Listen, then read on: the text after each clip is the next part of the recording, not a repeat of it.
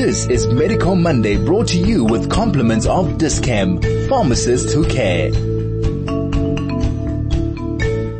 This is Dr. Danielle Israel. I'm your host this morning on Dis-Chem Medical Mondays. We are now joined by two very interesting guests to continue our discussion on dementia, old age, and how to make this part of your life just much more functional, respectful, and dignified and healthy. And these two special guests are Barry Kaganson and Danielle Oswald, who both will work for, run, and have envisaged a wonderful organization and company called Aurea Senior Living.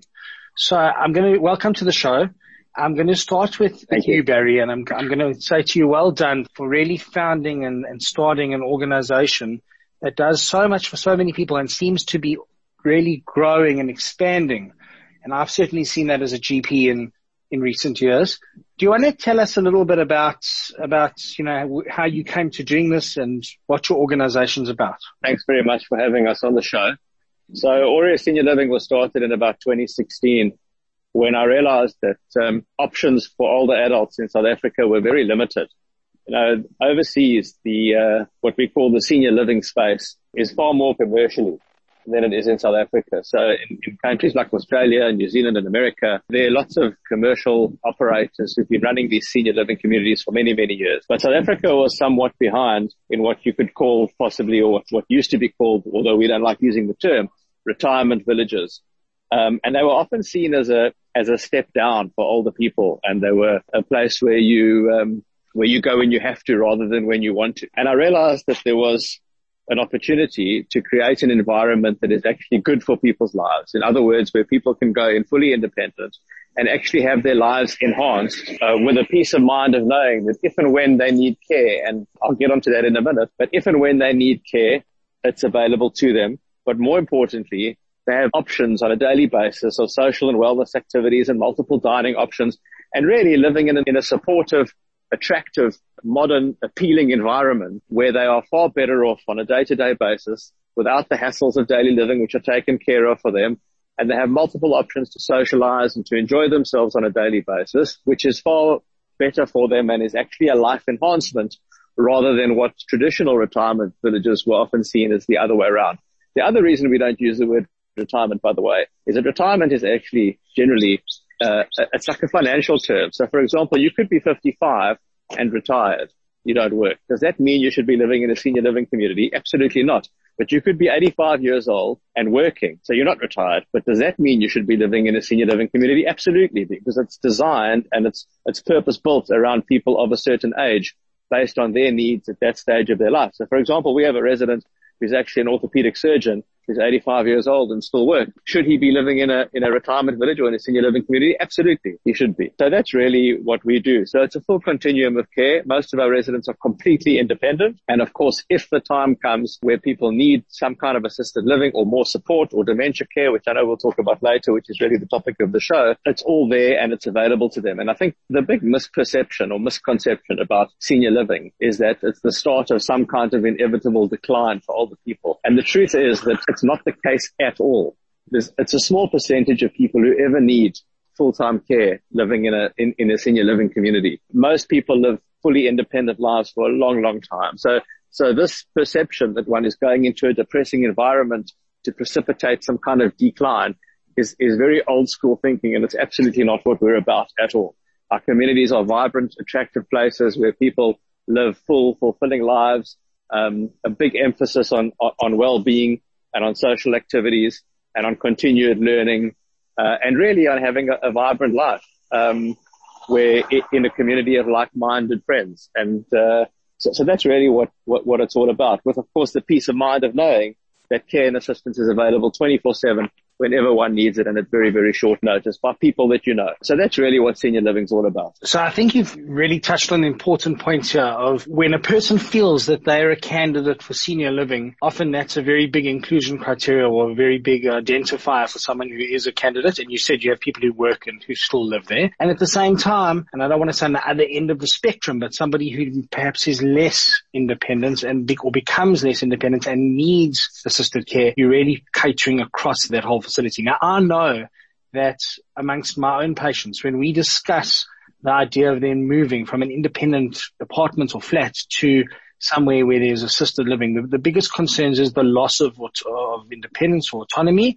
And I suppose, no one wants to feel like they're living in an institution. Would you say that those are 2 points that your facility, can you just elaborate more on how your facilities address? Yeah, I think those are very valid points in that it's often the perception that people have. And it's often something that people think about, and one of the reasons that they are sometimes averse to the idea of moving out of their apartment. But the truth of the matter is, for someone who's independent, being in a senior living community, or even someone who needs some assistance, being in a senior living community actually enhances their independence. It doesn't take it away, because there's so many activities of daily living and day-to-day issues that come into people's lives that are taken care of, that actually enable them to be more independent, if that makes sense. Just the basic fact that there is some kind of monitoring, for example. So let's just take a relatively simple example of a resident who goes for a walk every day at 10 a.m. in the morning. For example, our staff would know that Mrs. So-and-so goes for her walk every morning at 10 a.m., and they know that she comes back at, let's say, 10:30. And if she didn't come back at 10:30, then they would know there was a problem. So there's that element of peace of mind, which actually enhances one's independence, knowing that there is some kind of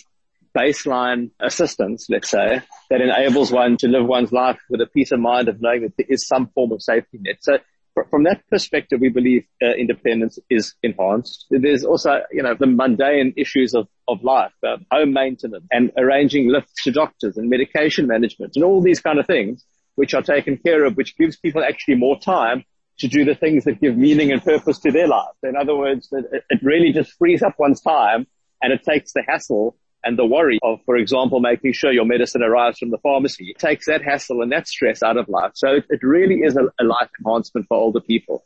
And I think the perception, as you correctly say, is that that old institutionalized perception of retirement village or senior living is very much changing and changed. And that's why what I said when I meant that South Africa was way, way behind in this industry, is that that's what a lot of the facilities here were.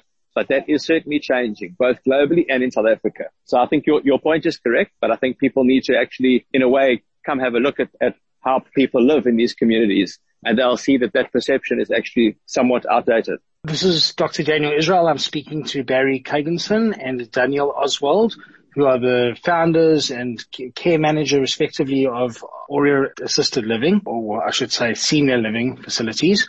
There's so much in today's show, and we're learning so much both on the medical level about dementias and mental health, but also about just the different changes that happen in life. As soon as we come back from this break, I'd like to ask you, Barry, just a little bit about how you got into this. We're interested in how you started this whole organization, and also just if you could just touch on, before we speak to Danielle about the clinical things, if you could just touch on what your facilities are, where they are, for someone who doesn't know more about it. So right back after this. This is Medical Monday, brought to you with compliments of Dis-Chem, pharmacists who care. Welcome back to the show. I'm talking to Barry Kaganson, who founded the Aurea Senior Living Group. So interesting to see what's being done for the elderly in our community, those who are very independent, but all the way to those who are less independent. And today we have been speaking about dementia and cognitive well-being. So, I'd like to just for a few moments, take a bit of a detour here and ask Barry to tell us, how did you come to thinking about this? This isn't just a business idea. And what are your facilities? For someone who doesn't know about the group, where are they? Are they just in Johannesburg? How many are there, etc.? So I'll tell you what actually kind of piqued my interest, if I can use that term, is that some years ago, my grandmother was in her 90s in Cape Town. We were trying to get her to move into a retirement village because, even though she was mentally 120%, she was obviously in her 90s and getting somewhat frailer. And she absolutely refused because none of them were appealing to her. None of them, the biggest competition, if I can say, for senior living communities is not other senior living communities. It's people wanting to remain in their existing homes, in their existing apartments or houses or whatever it is. And it was exactly the same. There was just nothing appealing for her to move into any of these places. She didn't want to go to any of them for various reasons. As you said earlier, the depressing environments, nothing to do, feeling like there was a loss of independence. The facilities were outdated. Food was terrible, etc., etc. All these stereotypes that are associated with retirement villages. There's a reason for it because a lot of them are like, and there was nothing that was appealing to her. And I observed over the next couple of years, because she couldn't get around as easily anymore, how, her life became sort of smaller in a way. So she would stop playing bridge, which she used to do every day, and she couldn't get around, et cetera, et cetera. And I thought there just must be a better way to do it, or something that should be appealing to people. So instead of staying in your apartment, there should be something pulling you in, saying, no, there's something better than where you're living. And I started looking into it, and I realized that South Africa, as I said earlier, I realized that South Africa was way, way behind where other countries were. And that's really what got me interested in this and started doing it. So just in terms of the second part of your question, and as Aurea Senior Living, where our communities are, we have our flagship continuing care community in Bryanston is called San Sereno. And that is, full continuum of care, independent living, assisted living, supportive care and dementia care. We have about 350 residents, 212 houses and apartments. They range from about 60 to 180 square meters. And those accommodate all our residents on about a 13-hectare site. We have a gym, a wellness center, indoor swimming pools, coffee shop, restaurant with a chef who was at one of the top hotels. We have a hairdresser. We have daily Pilates, Tai Chi classes, bike kinetics, physiotherapists. And of course, we have a full care center, which comprises assisted living, dementia care, and supportive care, which Danielle runs. And she'll talk a bit more about that later. Then we have Melrose Manor, which is in Melrose, which I think a lot of the listeners might know about. Koenig Avenue, and that's more independent and assisted living, and that's an apartment community, but again with a full wellness center, with a gym and bio, kineticist, physio. We've got cinemas I didn't mention. We have cinemas in all our communities, bridge clubs. Obviously bridge and various card games are quite popular. We have similarly a heated pool there, and various activity rooms, and all the same sort of exercise and social activities on a daily basis. We also have a community in Cape Town, which is home to about around 300 residents, and that's in the southern suburbs. And we're very excited. We've launched a new build development on the Royal Johannesburg Golf Course on the Sandringham side on Edward Avenue. That's called Royal View, and that will be complete towards the end of next year. And that'll be 122 apartments with all the amenities and care facilities that I just mentioned at the other two communities. So it's also a full continuum of care. Most of it is completely independent living, but with these what I guess one would call resort style facility. So really what it is for our independent residents, which is the vast majority of them, it's kind of like living in a resort, or like almost on a cruise ship. You know, you've got all these facilities available to you, concierge facilities, et cetera, and you can live your life with as much assistance. When I say assistance, I mean as much hospitality services as you would require, or nothing. If you want to completely do your own thing, then you can do that too. So it really is just a different way of living for older people, which is a complete life enhancement, but with a peace of mind of knowing that if any care is needed or any support is needed, it's available when you want it, how you want it. And I think that's also important. The statistics are that adults over the age of 85, 40% of adults over the age of 85 require assistance with 2 or more activities of daily living. So I think that's quite an important thing for people to remember as they get older, is that, and those activities can be anything as simple as medication management or, meal preparation, to other things such as assistance with dressing or personal hygiene, et cetera, et cetera. There's a whole range of activities that people could need assistance with. But the important thing is to know that if one needs it, it's on hand and it's available within the community at very short notice. And that's really the peace of mind of living in a community like that. If your needs change, and I stress if your needs change, because this decline that people have this perception of in their heads is not correct. But if one's needs change, then people are on hand to assist you. I must say it's very impressive, especially the breadth that you've developed this into.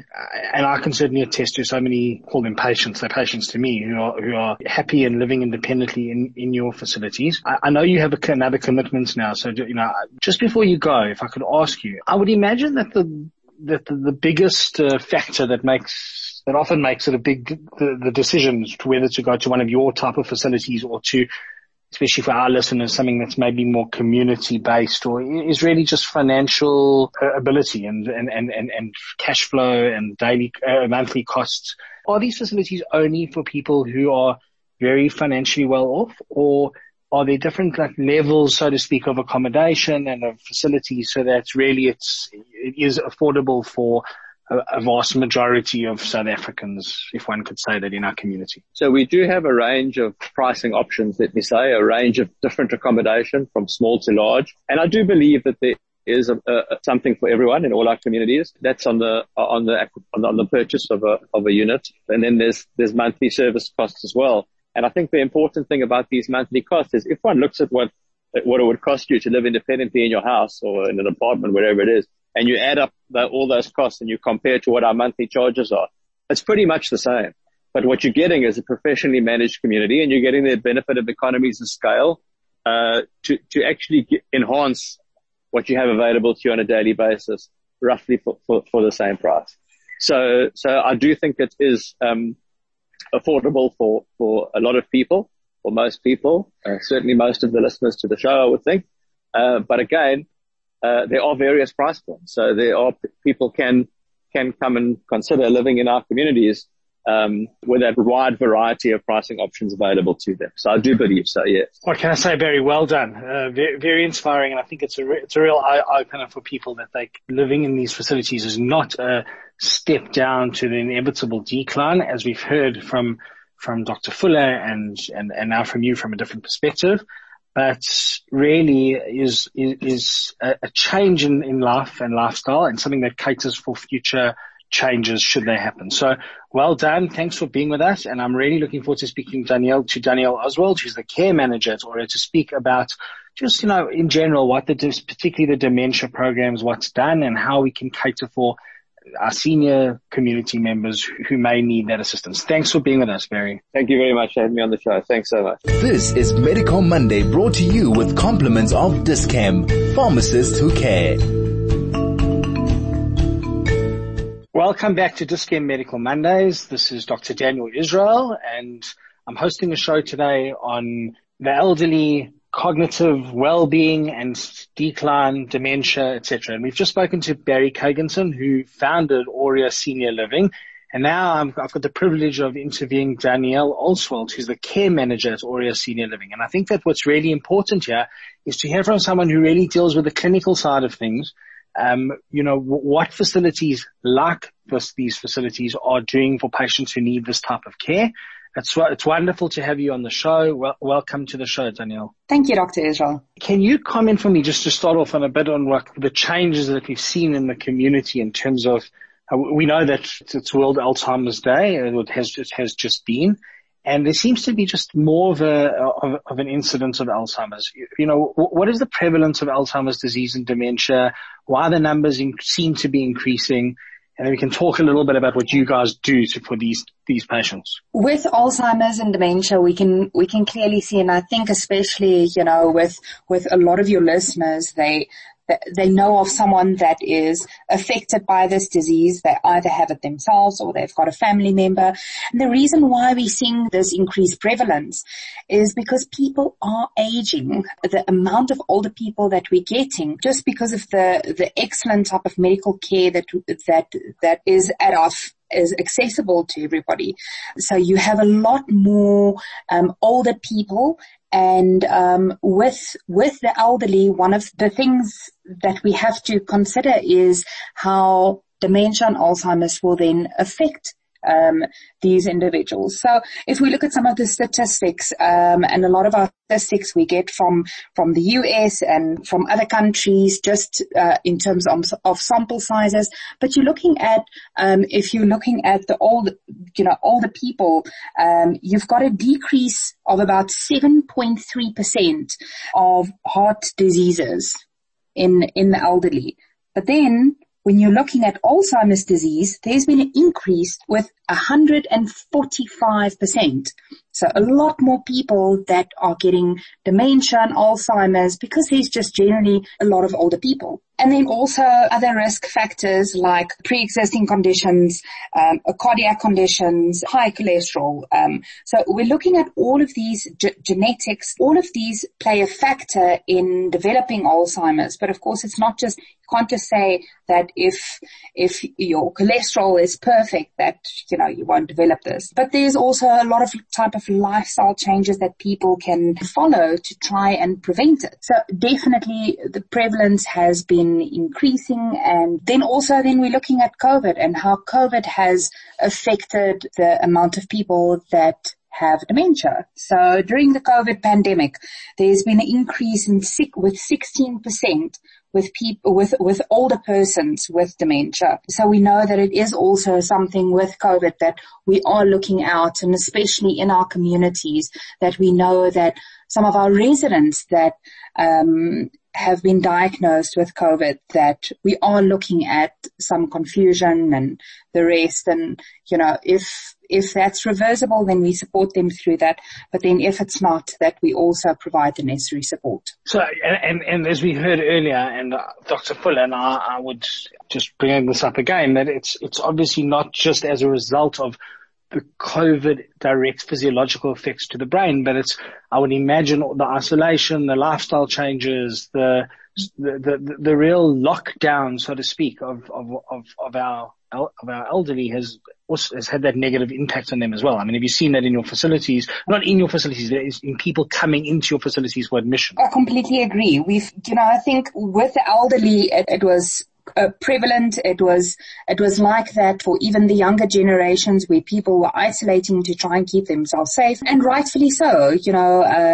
We say we need to distance from one another, try to avoid public spaces and all of that. And with the older person, they are already at a higher risk of having severe disease when it comes to COVID. So the isolation has been real, and within communities, we could see during the first wave what isolation did with our residents. And we tried also within the communities, if you keep your community as safe as possible and you test every single person around. So we had all of our staff that we tested on a weekly basis to try and avoid COVID from entering when we were testing all of our residents when it was needed. So you try to keep your communities as safe as possible, to say that, whether they live in a community like this or they stay in their own homes, that you can keep the figures as low as possible. But definitely in terms of isolation, people coming in and that they've really deteriorated according to their family members,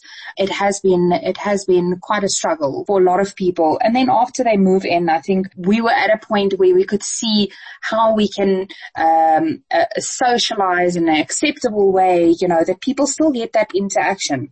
The most important thing is that with engagement, you need an engagement between the residents. You need an engagement between the staff members and the residents. I'm going to stop you here and say to you this. We're going to come back after this break, and just in the last couple of minutes of our show, we're going to sum up what your facilities are doing to keep people independent and exactly what you're talking about. Because social distancing shouldn't, I always tell my patients, it's really a misnomer of a word. We shouldn't be socially distancing from people. We should be physically separating from people, but keeping up the independence and at the same time the social exposure. I'll be back shortly. This is Medical Monday, brought to you with compliments of Dis-Chem, pharmacists who care.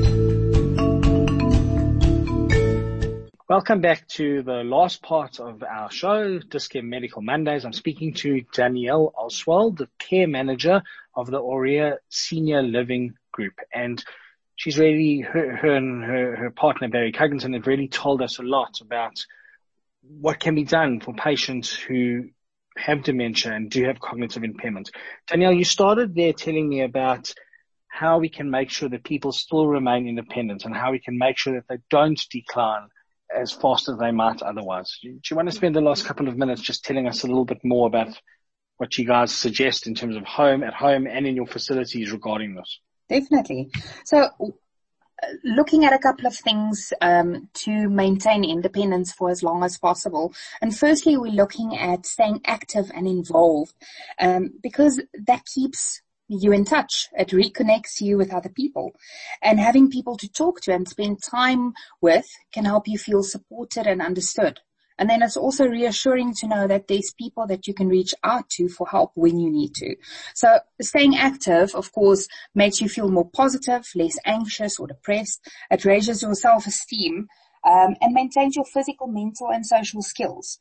So in terms of keeping active, some practical tips that we try to encourage with our residents is just taking one step at a time. So something as simple as when you are going to take a shower, when you are running the water, making sure that it's the right temperature. So taking everything a step at a time and making sure that any type of activity of daily living that you are thinking about all these things. So what our staff try to do is that, where you still need a couple of options, that we give that to our residents. We try then to assist if they then can't do it for themselves. And then also keeping certain things simple. So having